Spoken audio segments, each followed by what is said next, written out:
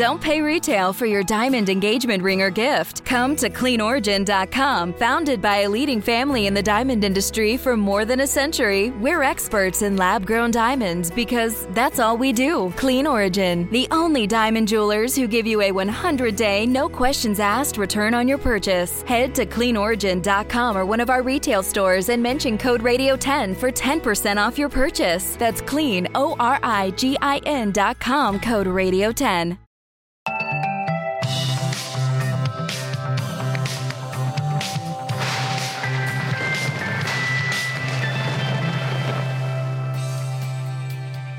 And welcome to Weather Geeks. I'm Dr. Marshall Shepard from the University of Georgia.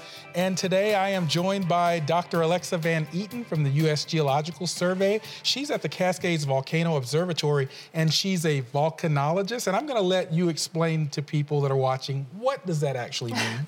Sure. Well, contrary to popular belief, it has nothing to do with tires or Star Trek. A volcanologist is just somebody who studies volcanoes and eruptions. You can study, effusive eruptions that produce lava or explosive ones that produce volcanic ash, and that's the kind that I'm interested in. And you might be wondering, why is a volcanologist on Weather Geeks? And it's because you study things like volcanic lightning, dirty thunderstorms, and weather interactions. So today's show is all about volcanoes and weather. So first of all, let's start with some basics. What causes an eruption? Sure. Well, volcanoes come about in part, actually, in a way that's not too dissimilar from thunderstorms.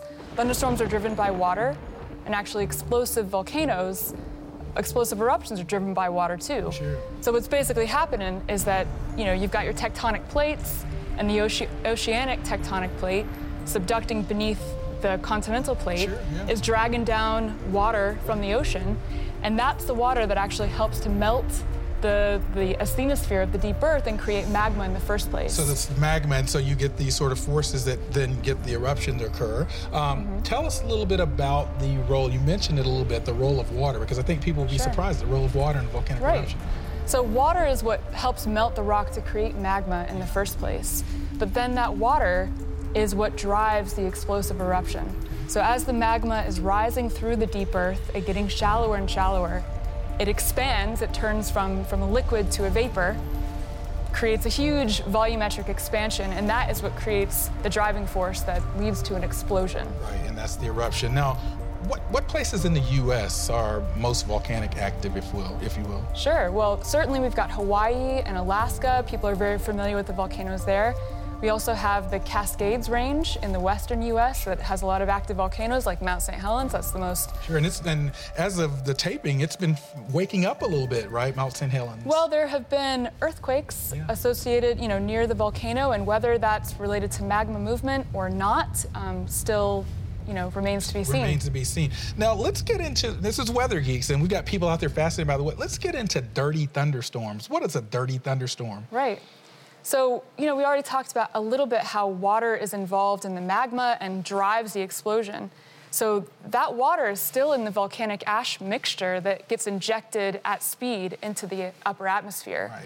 So you end up with heat, moist convection, basically the perfect recipe for a thunderstorm. Right. But it's filled with volcanic ash, and you've got higher velocities and higher initial temperatures. Right. So you've basically got a turbocharged thunderstorm above a volcano.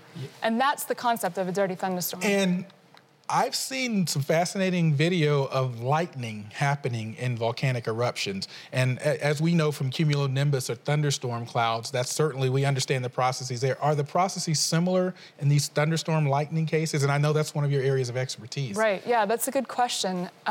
So certainly people are familiar with static charge and, walking across the carpet on a dry day. And that's not exactly the same process that charges thunderstorms, where the main physics is Graupel, colliding with ice particles and liquid water droplets. We do think that process is happening in volcanic clouds because of the water that's in the mixture, but the difference between volcanic eruptions and thunderstorms is that you have a lot of ash. So we also think that the ash particles are colliding against, hitting each other close to the volcanic source, and the fragmentation of magma itself can lead to charge buildup. Now, let's talk about that, because you talk about them colliding and you get charge buildup and then I guess charge separation. In a thunderstorm, when we talk about the atmosphere, in a big thunderstorm or cumulonimbus, you have charge separation, negative and positive. So that's essential to this process too. Right, we think that that's certainly the case because you have a range of particle sizes erupted as volcanic ash. You know how you have bomb-sized particles and then tiny ash particles.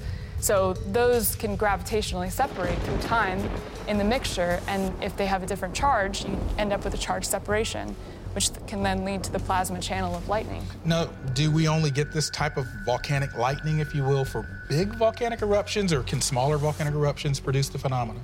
Right, so we think so far that all sizable volcanic eruptions, that get at least a few hundred meters above the volcanic vent, produce some kind of electrical signal that can be detected by radio waves, if you're close to the source.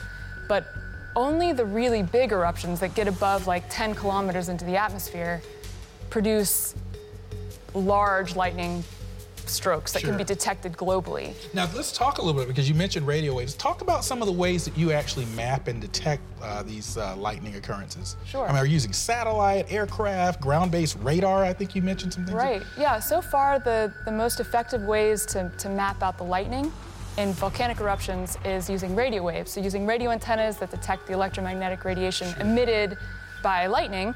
But also, I've got some colleagues doing high-speed camera work, just setting up the camera, watching a bunch of volcanic eruptions, and mapping out the lightning in high speed. So those are the two techniques so far that have been really useful for trying to map out where lightning happens and how it evolves. Now, you were mentioning, I think people may be familiar in 2017 with the volcano Agung, is that how I pronounce it? In Bali.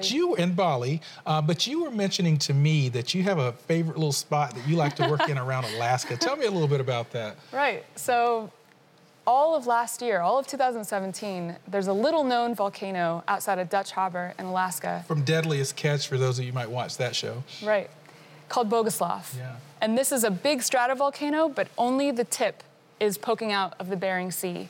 And so it's a pretty special volcano because it's not that often that volcanologists get to see a wet eruption, which is where the magma is interacting with a big body of water, like the ocean in this case. So it's kind of an extreme. We're talking about water and volcanic eruptions, but this is the extreme example. Through all of 2017, there's been an eruption through water.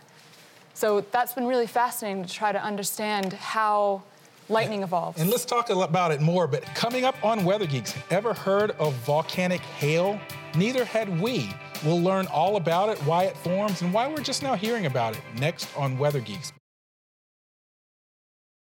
Worried about letting someone else pick out the perfect avocado for your perfect impress them on the third date guacamole? Well, good thing Instacart shoppers are as picky as you are. They find ripe avocados like it's their guac on the line. They are milk expiration date detectives. They bag eggs like the 12 precious pieces of cargo they are. So let Instacart shoppers overthink your groceries so that you can overthink what you'll wear on that third date. Download the Instacart app today to get free delivery on your first 3 orders, while supplies last. Minimum $10 per order. Additional terms apply.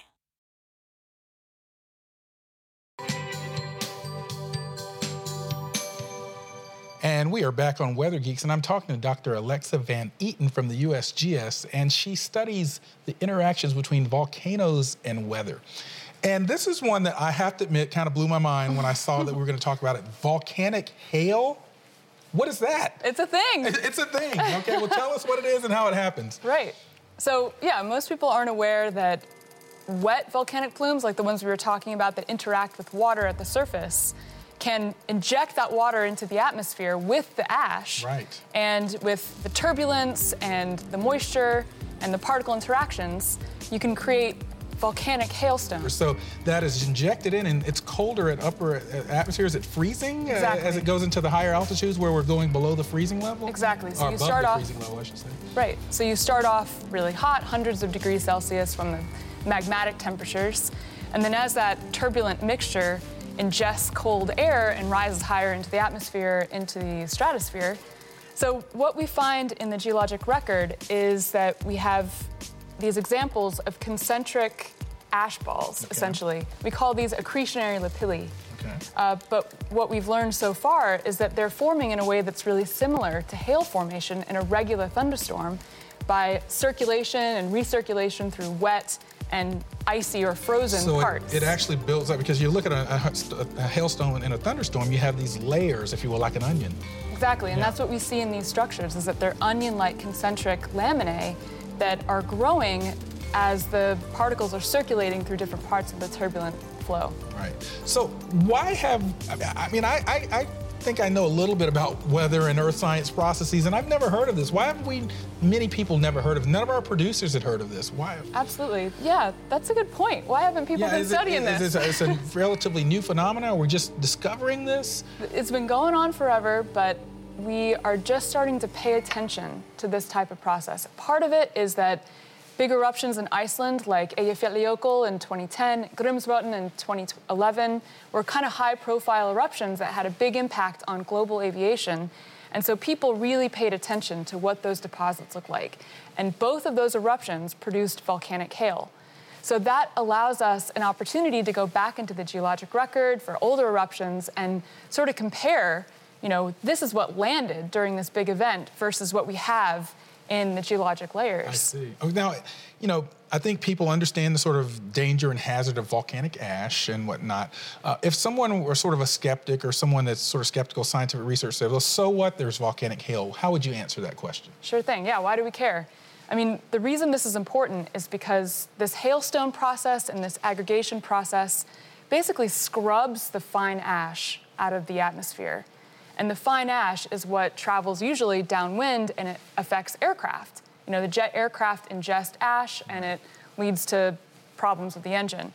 So this is a mechanism by which that ash gets pulled out of the atmosphere really early. And because we still have a poor understanding of how this works in real time, it's challenging to forecast where the ash is going to go. Right. So we need to sort of clarify how this all works. Yeah, and that's generally how science in general works. Talk about the surprising ways that volcanoes can interact with the atmosphere. What is this notion of algae armies in the sky? Sure. What is that? Okay, this is a pretty bizarre phenomenon. Again, this is something that's clearly been happening through geologic time but has only recently been recognized. And that's that explosive eruptions don't erupt just rocks and ash, but algae and microbes and anything that's sort of in the vent area. And those microbes can be transported thousands of kilometers away, as far downwind as the ash is transported. And the ash plume itself or along with it, yeah. So it sounds to me like you're really on some cutting-edge research here. And from what I'm gathering, a lot of things that we're talking about are relatively new discoveries or thinking. Sure thing. Yeah. They definitely are. And there's, regarding the transport of microbes and volcanic eruption plumes, there's hardly been any work done on that yet. Right. So there are questions, like can microbes potentially survive transport in an ash cloud? And, I have to go there. I think I know the answer to this, but are any of these microbes harmful or dangerous if they're transported to populated areas? Or Right, good question. That's for the biologists, I Sure, hope. we're here in Atlanta. We have sci-fi. CDC or, I don't know. But, people do ask those kind of questions when you hear microbes and things. I think they invoke a certain kind of thought. That's a good point. What about other sleeping giants that we're learning about volcanic eruptions in general? What are some other things that might surprise our viewers?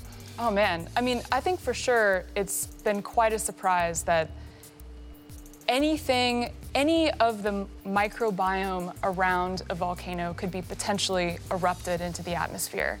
We're talking about microbes, like the potential of viruses or bacteria, but actually what, as a scientist, what I'm interested in or thinking about is things like diatoms or, little microalgae that can tell you about the environment that was there when the eruption occurred. So if we have these big, caldera volcanoes that have a long lake history that can tell you about climate or about how changes in the local environment were changing through time, and a volcanic eruption spews that out and transports it thousands of kilometers away, there's potentially a record of that environmental change that's preserved in deposits that, are really far flung. So I think that's a sort of emerging area of research, but that's really for the geology. But Sure. looking ahead towards monitoring and thinking about how we can use our understanding of physical processes in volcanic eruptions to sort of do a better job of detecting and forecasting ash hazards. I really think that this volcanic lightning process is going to be crucial moving forward. Absolutely. No, I can clearly see the applications for anyone that travels on an airplane. I want to mention something. You heard our guest talk about climate. We do know that volcanic eruptions can actually temporarily cool the climate system as they inject particles into the stratosphere. We're not really necessarily dealing with that topic today, but I want to make sure that people often understand that, because we do hear that whenever we have big volcanoes. Oh, how is that going to impact the climate? Now, in this last segment, let's talk about a couple of things that our viewers might find fascinating. How do volcanoes affect sunsets? Right, so if you have aerosols or volcanic ash in the atmosphere, that makes, a beautiful sunset. Sure, yeah, because of the artist, particles, so the scattered. artist Turner, Yes. Part of the Impressionist movement, painted those really beautiful sunsets. And that was all because of volcanic ash in the atmosphere. Sure. So, and actually, when I was stuck in Europe during the Eyjafjallajökull eruption, the first thing I noticed before my flight was canceled and the mayhem ensued at all the airports in Europe, the first thing I noticed was that the sun looked hot pink. And we got to end on hot pink today. Thank you so much for joining us on Weather Geeks.